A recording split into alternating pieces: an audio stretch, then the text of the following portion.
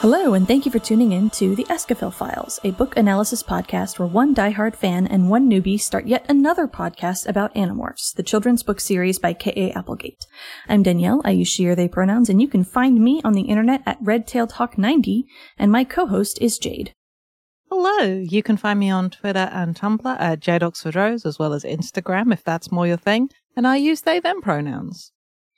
We'll be making our way through the books one book at a time, analyzing the themes and how they stand up to time, and sharing the experience with our friends on Discord, the link to which you can find in the show notes. Today, we are talking about Book 26, The Attack. It is a Jake book, and it is the last book in kind of this first section that are written by K.A., as opposed to a ghostwriter. And it is a suitable kind of conclusion, I think. It's a doozy. Mm-hmm. It sure is a lot. Yeah, I'm always nervous when Danielle, when we're preparing to record episodes, oh yeah, no, I think we're going to need, the 4 hours for this one. I'm like, oh, good. That's a comforting notion. Yeah. It feels fitting that this before the ghostwriters sort of take up their part of the series that we have a Jake book. So not quite coming full circle, but when you compare this book to the other, obviously the first book, and I'm trying to think there's obviously the one that gets referenced directly in the prologue of this book, and I'm trying to remember what the other book 6 was. That it is okay. Yeah, that's the one that's referenced here. Yeah. I was going to say, is there a fourth one, or is it just the 3? There is. There could be 4 by now. Yeah, there's the book 1, then there's when Jake gets yerked, then there's the Amazon book, and then there is the warning with the cannibal yerk. Ah, yes. How could I forget the cannibal yerk? Yes. And then, of course, the David book, but... Yes. But, yeah, this one, book-specific content warnings before we dive in. We've got a warning for PTSD, references to genetic engineering and eugenics, and specific instances of heights and falling. This is beyond our usual sort of flight kind of heights. So, just a heads up for those people that find those subjects uncomfortable. So, yeah. How do you feel after reading this book, Jade? I'm sad about Jake, Danielle. I'm sad about Jake. Perhaps unsurprisingly. What really struck me about this book is just how much KA are making it clear that this is a tragedy. What has happened to Jake in becoming this leader, this general in this war, and it has permanently fucked him. And just having that laid out so clearly in a way that children would be able to read and go, oh, Jake is sad. Even if it's just as simple as that, even when Jake is trying to be happy, he cannot escape being sad. Yeah. And the fact that, let me tell you, we'll talk about the ending couple of lines when we get to it. It was one of those moments where I read it and I was like, Danielle's going to make that noise they make when I talk about this. When I'm bumping up against future events that they don't want to spoil for me, but it's impossible not to react to at all. So, Yeah. You hear that chuckle? This is what I live with. This is why I have to come up with my own devastating analyses as we go. It's what keeps things balanced between us. Yep. Yeah, it's been 20 years since I read it. Oh, I never considered that. That hurts. Gotcha, friend. Friendship is sharing a formative piece of fiction with your friend, and your friend going, "Oh, this is really fucked up, isn't it?" And you go, "Oh, no, that is really fucked up, isn't it?" oh no. For fun. For fun. I'd say and/or profit, but there is no profit here. There is only fun and tears. Yep. All right. Should we get into it? Hell yeah, let's get into it. So this is a really evocative prologue. Mm-hmm.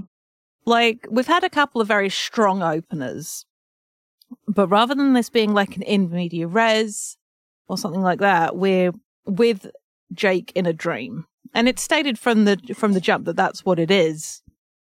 But there's something about his awareness as he describes what's happening that makes it sort of all the more upsetting because of that level of detachment that comes from having to narrate it to the reader. Mm-hmm. But the dream is about, as we were talking about before, book 6, when Jake was yerked. And the experience of feeling the yerk dying while inside him. Mm-hmm. And we get it spelled out for us that he is now kind of the keeper of the memories of not only just of his yerk, but also of the yerk's previous hosts. And then the dream shifts to the part that he dreads. Because up until here, it's a relatively normal nightmare. But then we see again the moment when the yerk dies, and Jake has that out-of-reality experience. Like he's peeking through a tear in a movie screen. And he can tell in the dream what is coming, and he wills himself to wake up, but cannot. And he never can until the dream is complete. This is a recurring nightmare. And he sees once more the creature, the eye. He describes it here, a creature or a machine, some combination of both. It had no arms. It sat still as if it were bolted down on a throne that was miles high. It could not move, and yet the power that flowed from it was like a hurricane of energy. Its head was a single eye. The eye turned slowly, left, right. I trembled. I prayed it would not look my way. And then it saw me. The eye, the blood-red eye, looked straight at me, through me. It saw me. And he can't get away from it, can't turn his head away. And the thing speaks a single word, soon. And apparently always speaks the single word, over and over again. In case your Sauron parallels were not strong enough, they really Sauron go hard on it. Like-esque motherfucker. Yep. But so Jake wakes up and manages to kind of shake the last vestiges of the dream. But again, he's haunted by this creature and its words to him. Before we get into the events of the story, it's one of those things where it's entirely possible that that Krayak itself is what is causing this repeated nightmare that Jake can't wake up from. Like, it's obviously maybe sleep paralysis or whatever. But also there's something to be said about hypervigilance as a super common symptom of PTSD. And Jake being beset by this constant dream and being told that something bad is coming by an unblinking eye that he can't stop seeing. Like, even if this weren't being like Krayek's direct influence, excuse me, that's just the fact that that is the particular thing that is constantly playing on Jake's mind feels like a deliberate nod on the writer's part, and if not, well done for accidentally stepping into that, because that's how it feels to read. Yeah. It's also interesting to see, because we're in Jake's perspective, how freely he talks about being scared. Because when we've been in Jake's perspective before, he's talked about being scared and how he doesn't like to let himself feel scared because it's too easy to get lost in it. And how he needs to be brave for the others, if not for himself. And seeing this incident, and there's a bunch of incidents throughout this book where we are with Jake and see just how scared he is. And it's just like, if you needed a reminder that this is a 13-year-old dealing with this, you know. I mean, if you need the reminder, we're about to cut to a school assembly where they're watching The Lion King. As in, some of the dancers from the production of the stage show of The Lion King. And I'm like, man, their school is fucking tight. If they're getting yeah. Like, goddamn. But this is where we get our intro spiel. And it's I always like seeing the kids' different takes and how they talk about the situation that they're in. More I like how they talk about each other, because specifically Jake's talking about the perspective of being an animorph and the way he talks about carrying this DNA of other animals with him, and about how he carries the mind of the animal with him when he's in morph, which when you couple that with like him talking about being the guardian of these memories, and it's just like, oh kid, this is all just a burden for you, isn't it? These are just different things that you're having to carry. It's not an escape away. It's just like, I have this with me. I carry this. I feel this. It's just sort of like, as I said, Danielle, I'm sad about Jake.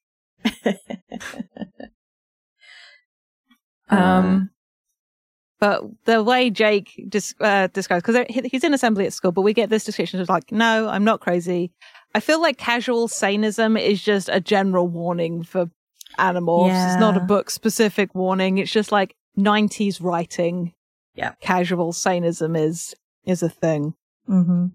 But he explains this isn't delusional. This is a thing that's happening to him and his friends.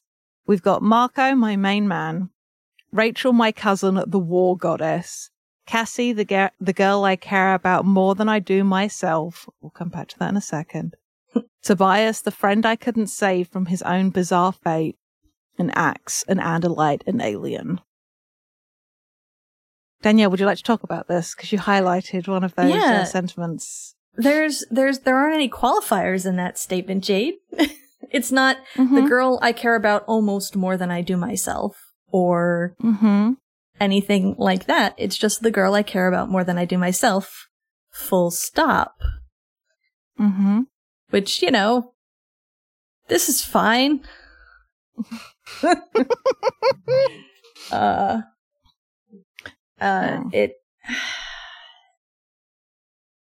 Jake buddy.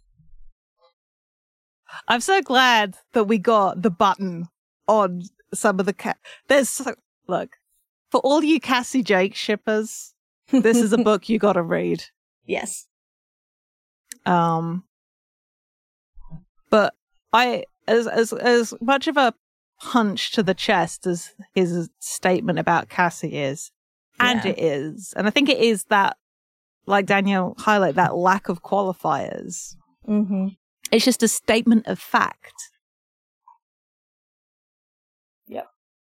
And like, it makes you wonder, is there a level of awareness there about his own behavior, or whether it's just, I'm not quite sure what point I'm harping on about, but just like the fact that it's just there in his mind, where he doesn't have to justify himself to anybody. Mm-hmm. He can just say that. Yeah. And then Marco, my main man, like, as a shout out to the Marco Jake shippers. I am not with you, but I salute you, and I'm with you in spirit. Even if I'm not getting on the bus, I'm over here with the other Marco Axe shippers, being like, yeah, you kids have fun. But the fact, shout out to Kit, because Kit was there in the Discord channel the other day, just like, look, it's good, but here's my thing. And I'm like, also my thing. But regardless, the fact that he describes Marco as his main man is just, it's that whole sort of my lieutenant, my first. Mm-hmm. Yeah. And it's still that he uses the term main man. It's still in that light of friendship and his sort of go-to as well. And then we have Rachel described as the war goddess. Yeah. Not the warrior. Yep. Not the soldier. Just like, no. A goddess of war. Like, glorious and terrifying and powerful. And, like, there's a danger to elevating somebody like that that's super interesting, given the journey we've seen Jake and Rachel go on so far. Uh-huh. Desperately trying to keep dimorphing out of my head. Just like, no, shush you. You're your own very good thing. But this is almost a new kind of dangerous way to view her, which I find super interesting. But it's supposed to sort of like, because he can rely on it, it's like, you pray that Rachel's going to be there to pull your ass out of the fire. Mm-hmm. It's good and it's sad. And I'm mad about it. Yeah. And I can't believe I'm obsessing so much over just this one little sentence. I have become what I swore I never would in 9th grade English. Uh-huh. Then the way he's still blaming himself for what happened to Tobias. Yep. Like, Jake, that's not your fault. Jake! Buddy! Nobody but you is blaming yourself for that. Mm-hmm. Like...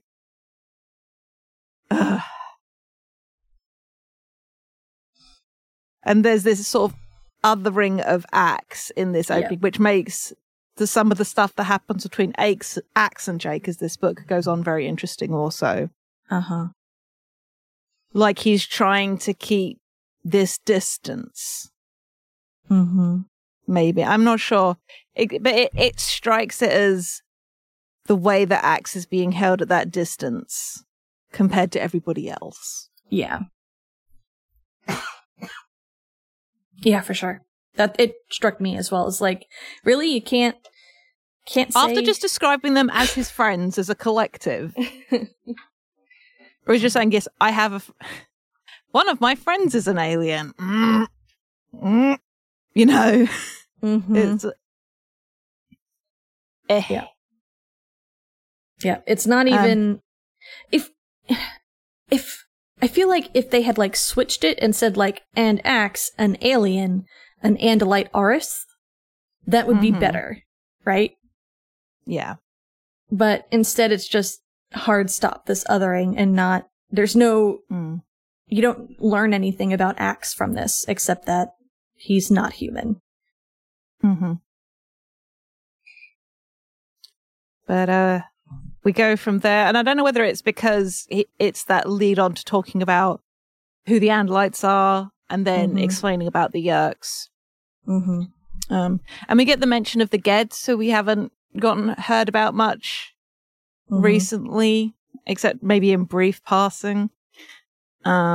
Which again is interesting given some of the, clearly it's a deliberate foreshadowing of what's going to happen later. But it's like, and I don't know whether the part of that is because of Jake carrying those memories of that Yeerk's first host and things like that. But his awareness of sort of like the history of the Yeerks. Though again, we could point that to the fact that he's doing his research on military history, know thy enemy. All those upsetting things. Yep. I like the comparison to wasps, and the parasitism of wasps. You mentioned that wasp not that long ago. I remember. So he says here, in their natural state, Yeerks are slugs who live in a liquid pool and absorb Kandrona rays for food. But evolution played an interesting trick with the Yeerks. Slowly, over the course of millennia, they grew to be a parasite species. They found the Geds, another species on the Yeerk homeworld, and over time they learned to penetrate into the very brain of the Geds. Gross? Weird? There's a species of wasp that lays its eggs in the living body of a caterpillar. When the wasps are born, they feed on the caterpillar. They eat the living caterpillar alive from the inside. That's on good old Earth. So what's weird? Anyway, the Yeerks expanded. And it's just like, I like that acknowledgement of like this doesn't have to be like this weird, gross other thing. You know, it's like it is no more strange than some of the things we have on our own planet. It's interesting that is drawn here, that point of, well, it's not truly a point of comparison. He's not equivocating the two things. He's just saying this is a gross, this is the thing that happens here on Earth. Because a big thing in the book is talking about sort of like agency and the choices made, because the Yeerks did choose to do the things that they did. Right. Maybe they felt like they had no option, but it was still the choice of a sapient species. But, and yeah, what it boils down to after the description of the Yeerks is that the kids are alone. They do have, he stresses that they're almost alone, that they do have the help of the Chee. He mentions the, Yeerk peace movement. And also that out further in the universe there are the Andalites fighting.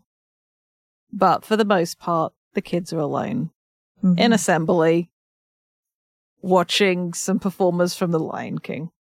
Yep. I like this note because a lot of the other kids at the school were really kind of bored with this idea of watching this thing. A lot of be quiet, sit still, not to mention that it seemed a little young for us. Me, I like quiet and still. Didn't used to, but now I guess anytime I get to sit quietly, no running, no morphing, no terror, no screams, no horrible decisions and horrible aftermath, I can handle sitting still and listening to music and watching big giraffes gallop around on stage.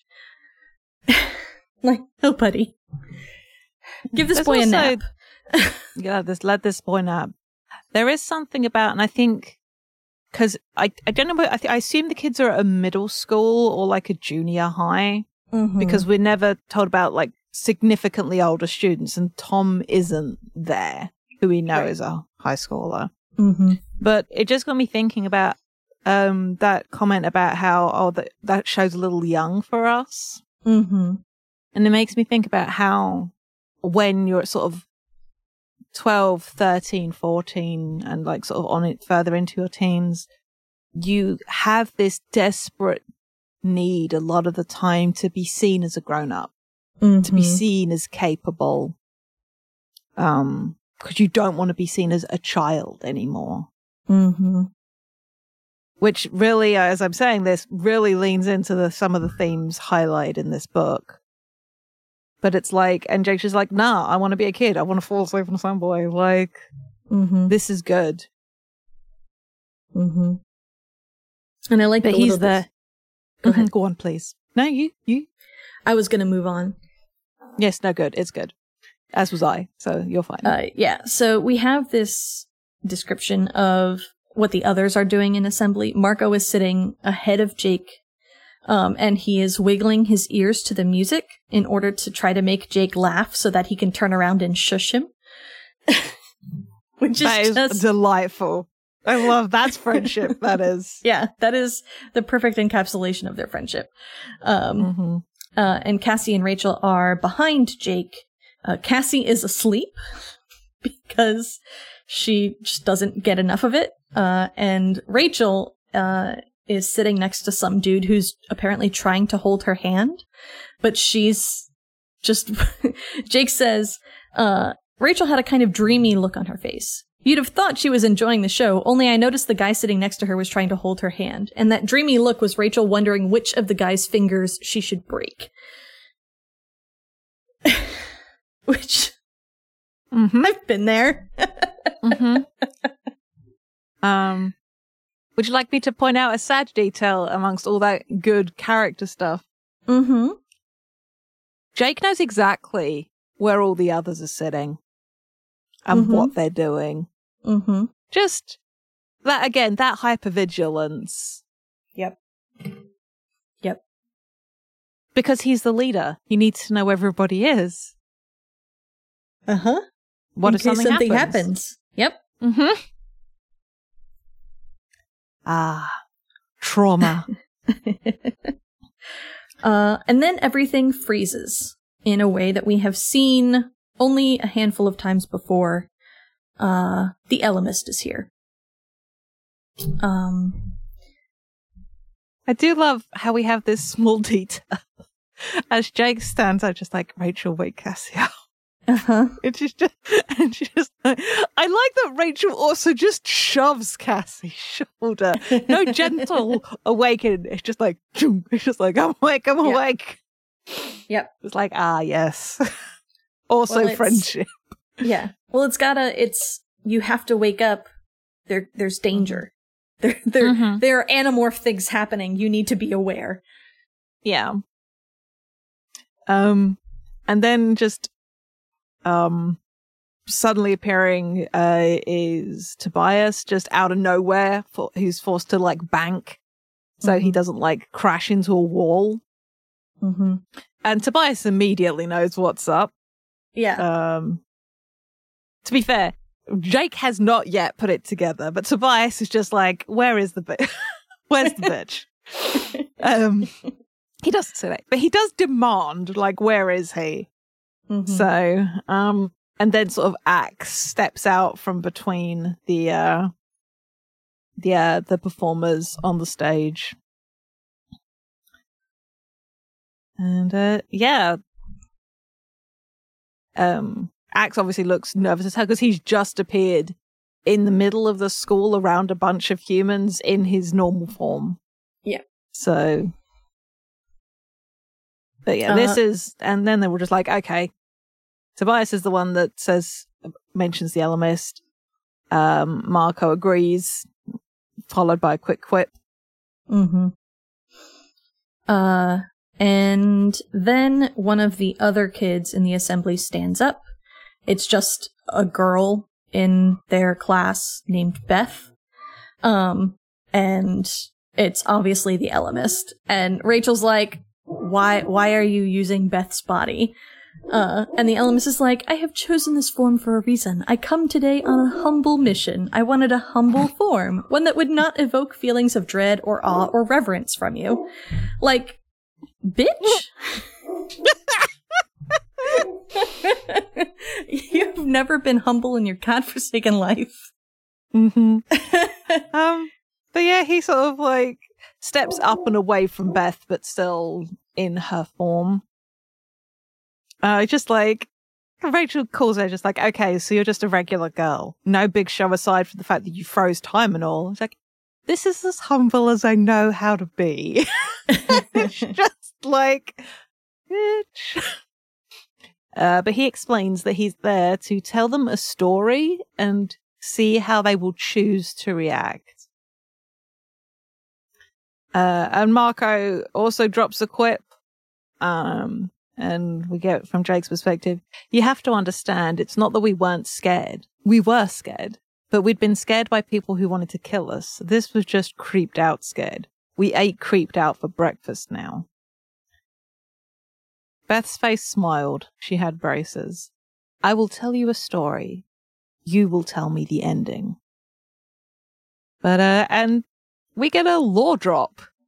The Ellimist explains about the Ellimists, about how once they had hands, but that was like 1 billion Earth years ago. I like that we get almost 1 billion of your years. Really great on Marco's nerves. And sort of explains how far ahead the Ellimists were, and comparing it to points in like human evolution. Mm-hmm. And the Ellimists have been as they are, like this level of power since the first dinosaurs walked the earth. And Marco cracks a joke. And the Ellimist looks surprised and then grins. And it's just like the Andalites could do with some of the human sense of humor. And Axe is just like pissed at that, quite frankly, and not necessarily to be a gesture of annoyance. And explains how if the Yeerks had any sense of humor, they wouldn't be the scourge they are. Which is an interesting little revelation. Or is the Ellimist being a judgy bitch? But I like that acknowledgement about humor being a very intrinsic strength of humanity. Yeah. The Ellimist goes on to talk about how they watched the rise of species in the galaxy, helped where they could. They wanted companions. They wanted to learn. They imagined a galaxy filled with millions of sentient species, each with its own science and art and beauty. But then approximately 100 million Earth years ago, they became aware of a new force in the galaxy, not a species, an individual. A fugitive from another galaxy chased out of that one by a power even greater than he. Rachel quips that she thought that the Ellimist were all powerful. And the Ellimist is like, nah, it only seems so from your limited perspective. And it's just an interesting sense of scale there. And the Ellimist continues, this new force began to make his presence known. He had different ideas. He wants a universe full of conflict, pain, and terror. He wants there to be one supreme species that has outcompeted all of the other ones. That he can then be the boss of. That he can then be the boss of, right. And Cassie rightly compares this dude to a Nazi. And the Ellimist is like, you know what? Yeah, kind of. I does say in the moral sense. Yes. Which is an interesting point of comparison. Explaining that this entity has different visions of what constitutes power. And how this being literally wants to be able to control the strands of space-time to influence the laws of physics, to recreate the galaxy in his own image, and eventually become power enough to destroy the one power that's greater than him. Marco is like being Marco about it. It's like, okay, cool. Can we go back to the Lion King now? Cool story, and bro. That's when cool story. Yeah, exactly. And the Ellimist explains that he is called Krayak and looks to Jake and says, "You have seen him, and he has seen you." The armless half creature, half machine. One by one, my friends looked at me, challenging, questioning, neutral, skeptical, compassionate. And I was delighted because I was like, oh, I should make a note in the doc after reading that one, and saw that Danielle already had, because I was like, oh, wonder which of these refers to each of the kids. And then there's Danielle just like, so hey, before we go on, which of the kids do you think each of these are? And they had put them in exact order that I thought it too. So, great minds. Yep. So in order, we said Tobias is challenging, Marco is questioning, Ax is neutral, Rachel is skeptical, and Cassie is, of course, compassionate. I kind of did Tobias by process of elimination because I knew see Marco and Tobias being the other way around. Yeah. Rachel's skeptical because she is generally disbelieving of all the Ellimist bullshit. Tobias recognizes more of the Ellimist bullshit and like knows that the Ellimist has all of the power he says he has, but also knows that the Ellimist doesn't really play fair according to human sensibilities. Yeah. There's also to the point that Tobias in his Hawk form is always described as looking ready for a fight, like that fierceness. So I could see how that would read as challenging, and Ax doesn't have the same kind of facial expressions that humans do, so probably does read as neutral, even if that's not necessarily how he feels about it. Well, I think he would be trying to control his facial expressions because they're talking about his prince here. Yeah. And so like as a warrior under that prince, he has to, it's a wait and see kind of approach. Sure. Yeah. But yeah. It was nice to know that Danielle and I were on the same frequency on that one. Makes me happy. The Ellimist explains how it was that Jake saw Krayak.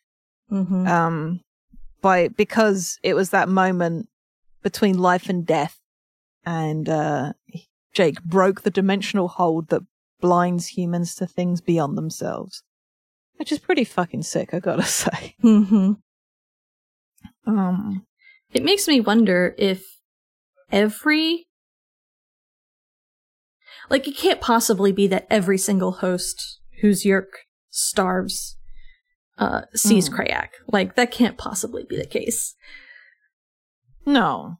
I think this is... Jake is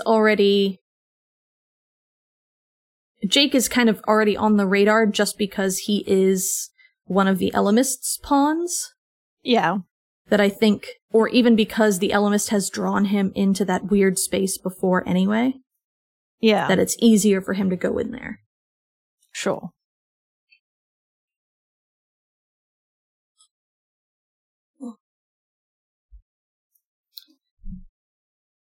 But yeah. So we get that reveal and that explanation of how it came to happen. And the Ellimist explains that basically 100 million years ago, he and Krayak threw down, and the Ellimist is upping the production values on his storytelling. I will give the Ellimist no credit. I will drag as much as I see fit. But and we get this very this light show, running images and things like that, and it's basically explained that because of the level of power these two entities were wielding, the destruction was massive. A dozen sentient species all destroyed. What was it? A tenth of the galaxy wiped out. Krayak was injured in the process. And Fabrica Space-Time, the software, as you humans would say, that runs the galaxy was damaged because of this explosion of power. And it was enough to shatter Krayak's knowledge of space-time. But this wasn't necessarily easy for the Ellimists either. Mm-hmm. And they decided, the Ellimist and Cryak, that they could never make open war again because they would both lose too much in the process. Mm-hmm. Even because it sounds like it was a stalemate, because the Ellimist didn't want that amount of destruction and Cryak took more damage than he was willing to. Right. So the two of them have a bullshit agreement that now it's a game of chess rather than a schoolyard punch-up. Yep. And there are rules and limits.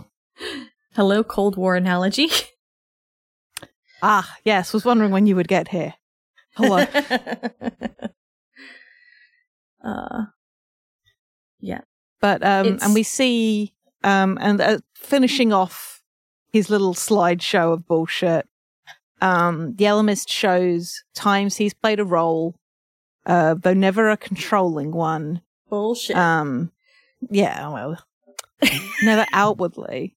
The times, he interacted with children, but specifically also showing, returning Elfangor from his life on Earth to, the war.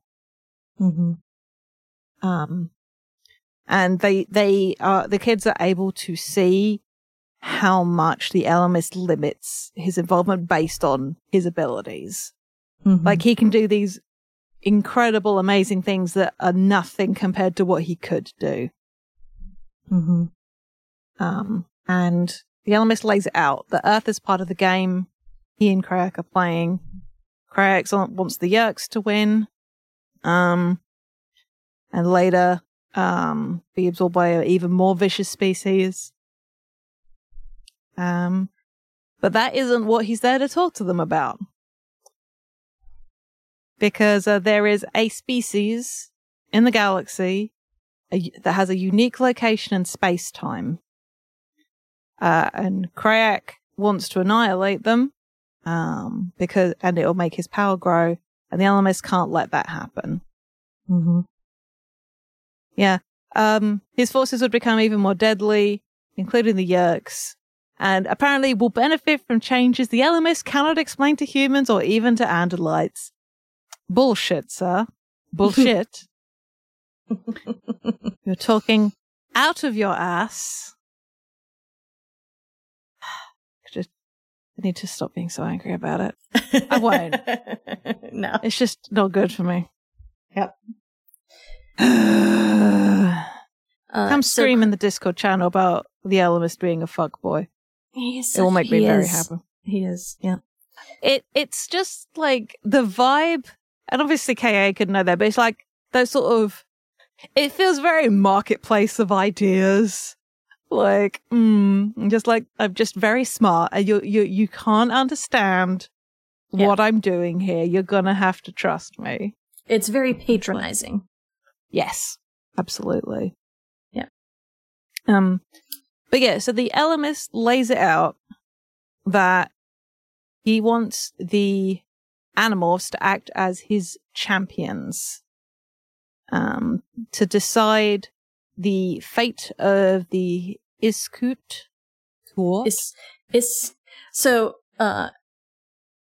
I think it's something like Iskort. Cool. Works for me. Yeah, because I'm basing it off of the pronunciation for Oort Cloud, which is like the far out sense. thing of stuff on the solar system. Mm-hmm. But yes, so rather than it being a direct thing, two sets of champions are gonna fight it out. To decide the fate of the escort. And if Cryak wins, this race is going to be attacked, subjugated, and annihilated by another species. And when Axe asks the Ellimist, it explains that it would be the Howlers, who the Animorphs have heard of before. But Cryak and the Ellimist have agreed, no, we'll have this token, fight here. And Cryak has got a group of 7 Howlers to pit against the Ellimist's 7 champions. And Rachel, being Rachel and utterly done with the Ellimist's bullshit before he even starts talking, is like, okay, so what's this got to do with us? Marco counts it out. And there are 6 Animorphs. And Cassie's just like, but we're just 6. Who's the 7th? Like, what the hell? And the Ellimist doesn't say anything. And then we get Cassie said a word I've never heard her use before. The Cassie says fuck. Fuck. Good for them. And the Ellimist leaves, saying, "This must be your choice, yours alone." And then the assembly starts back up again. Yeah, the Ellimist disappears, Ax and Tobias disappear, then time starts up again.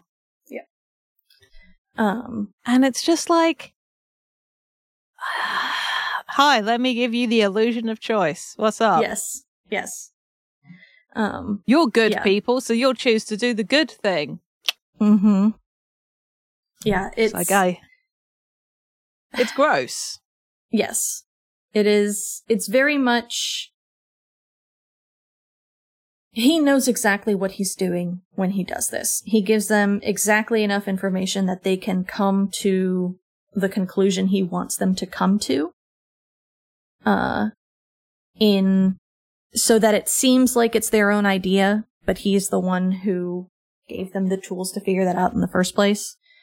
So, like, he can say to Krayak, "Oh no, I didn't interfere. I didn't tell them what to do." But, like, also the way that he interferes is smart enough. And when we read the Ellimist Chronicles in a year and a half, I think it will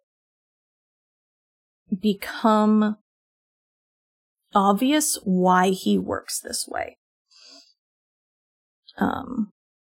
Because it is very much a skill that he is aware that he has and that he is employing.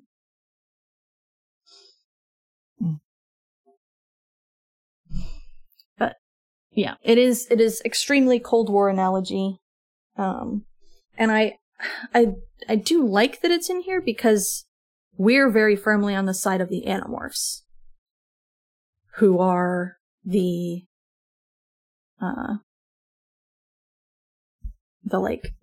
people being manipulated by these larger powers. Yeah. We're not necessarily we're supposed to see the Ellimist as, like, generally good, but also be pissed at him 90% of the time. Mm-hmm. So. It's giving me an urge to rewatch Tinker Tailor Soldier Spy, I've got to say. So as soon as the assembly is over, everyone just bolts out of the school. There's supposed to be a final partial period, but half the school is blowing that off, so they just left. They meet at the barn. Tobias and Ax are already there, knowing that everyone will want to meet. And as soon as Tobias confirms that there's no one nearby or within earshot. Yes. Everyone starts talking about this bullshit. To be fair, it seems like everybody starts yelling. Yeah. Marco is mad that this dude, who is apparently the most powerful creature in the galaxy, continues to just make them fight his battles. Rachel agrees with Marco in a lot of respects. Like we don't have fucking enough to deal with here. Ax takes the more practical approach, like, really the only reason we should agree to this is if there's some kind of benefit for us in it. And Tobias is kind of on the fence. He's like, well, he has helped us before, so he probably wouldn't be coming to us if he didn't have some kind of carrot to offer. But Rachel is pissed at the Ellimist, because she views the Ellimist as having tricked Tobias told us one thing and done another. And we get Jake's insight on that particular exchange. Tobias had thought the Ellimist would return him to normal. Instead, he merely gave Tobias back his morphing powers. But that had not been a lie or a trick. Not really. He'd promised to give Tobias what he wanted. He had. It was Rachel who couldn't accept that Tobias had chosen, and still chose, to remain a Hawk.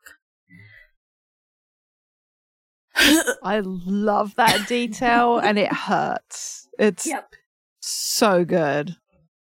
Yeah.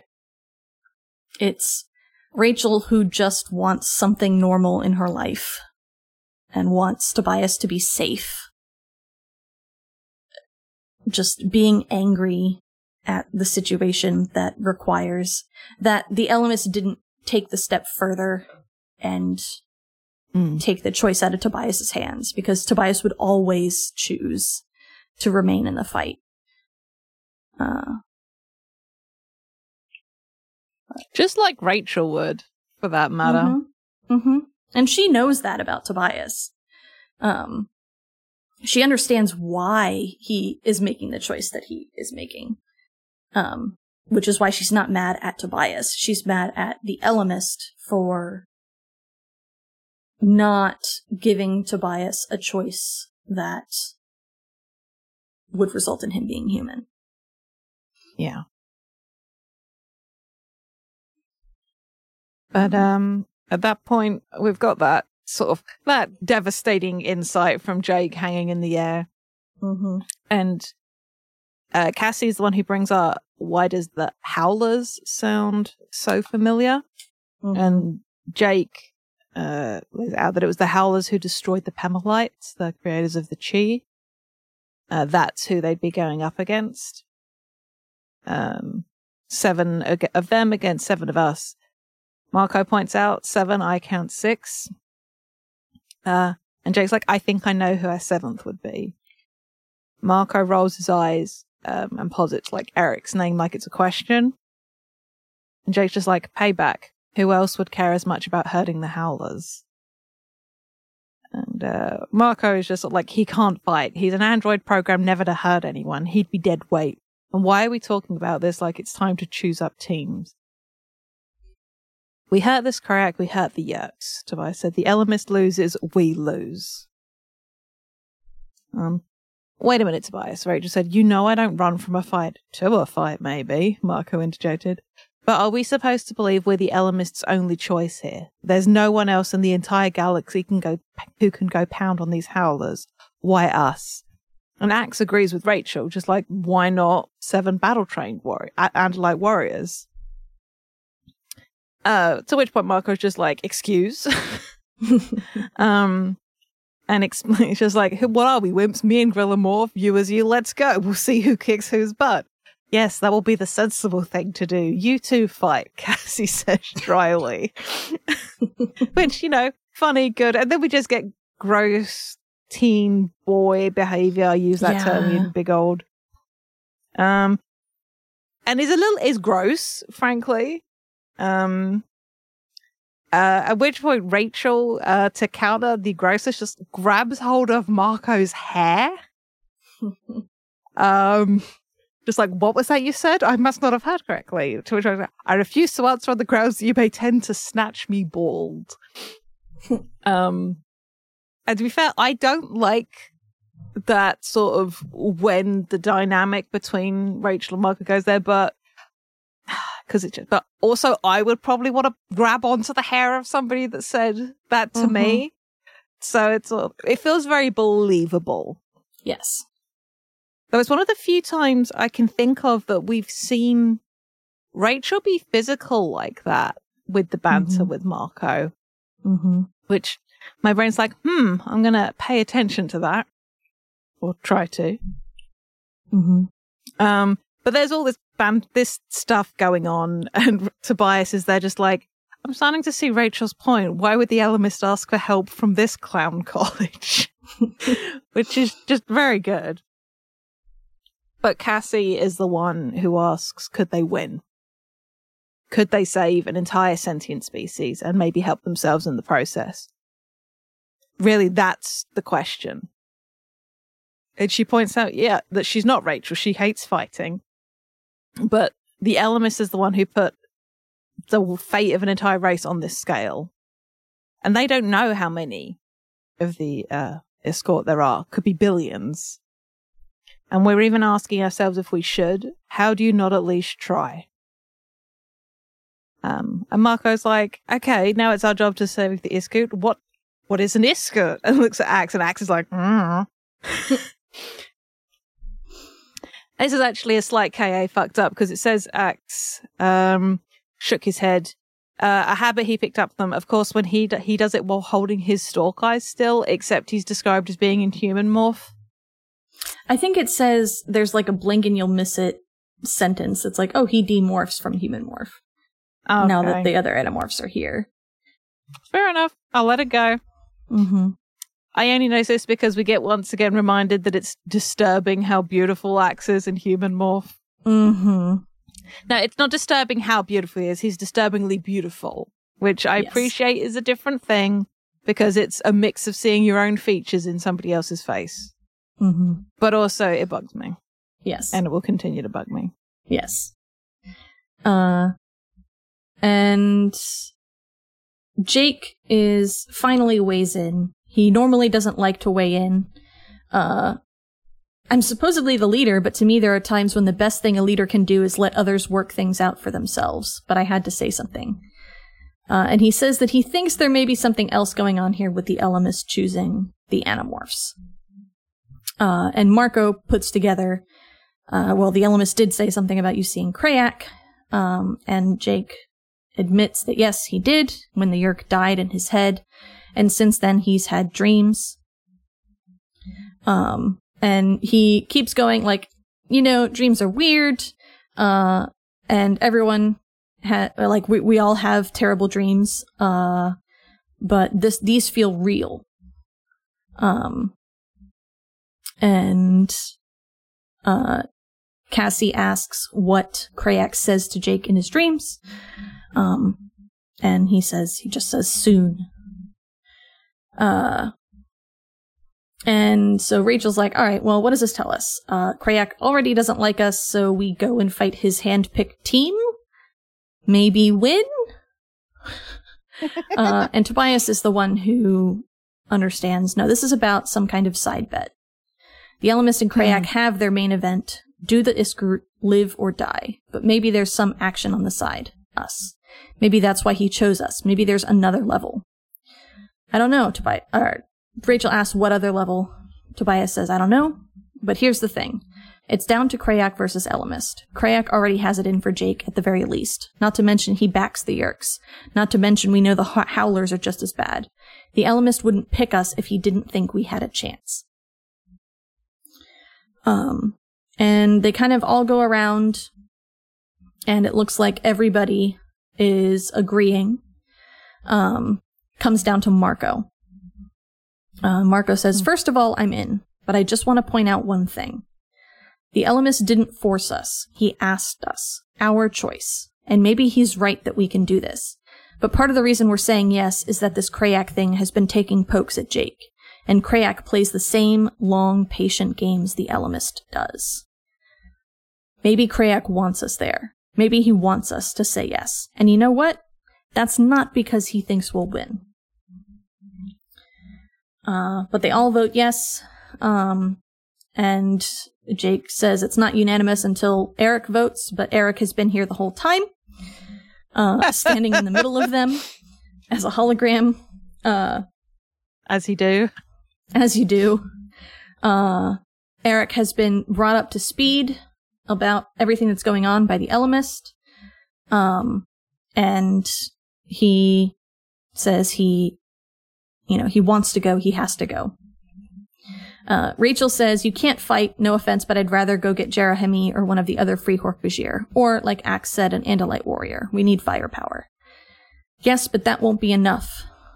You won't defeat the Howlers in one-on-one combat. They're too deadly. You'll need more than your morphs. You'll have to outthink them. And I know them. I know the Howlers. And then the LMS is like, all right, you chose?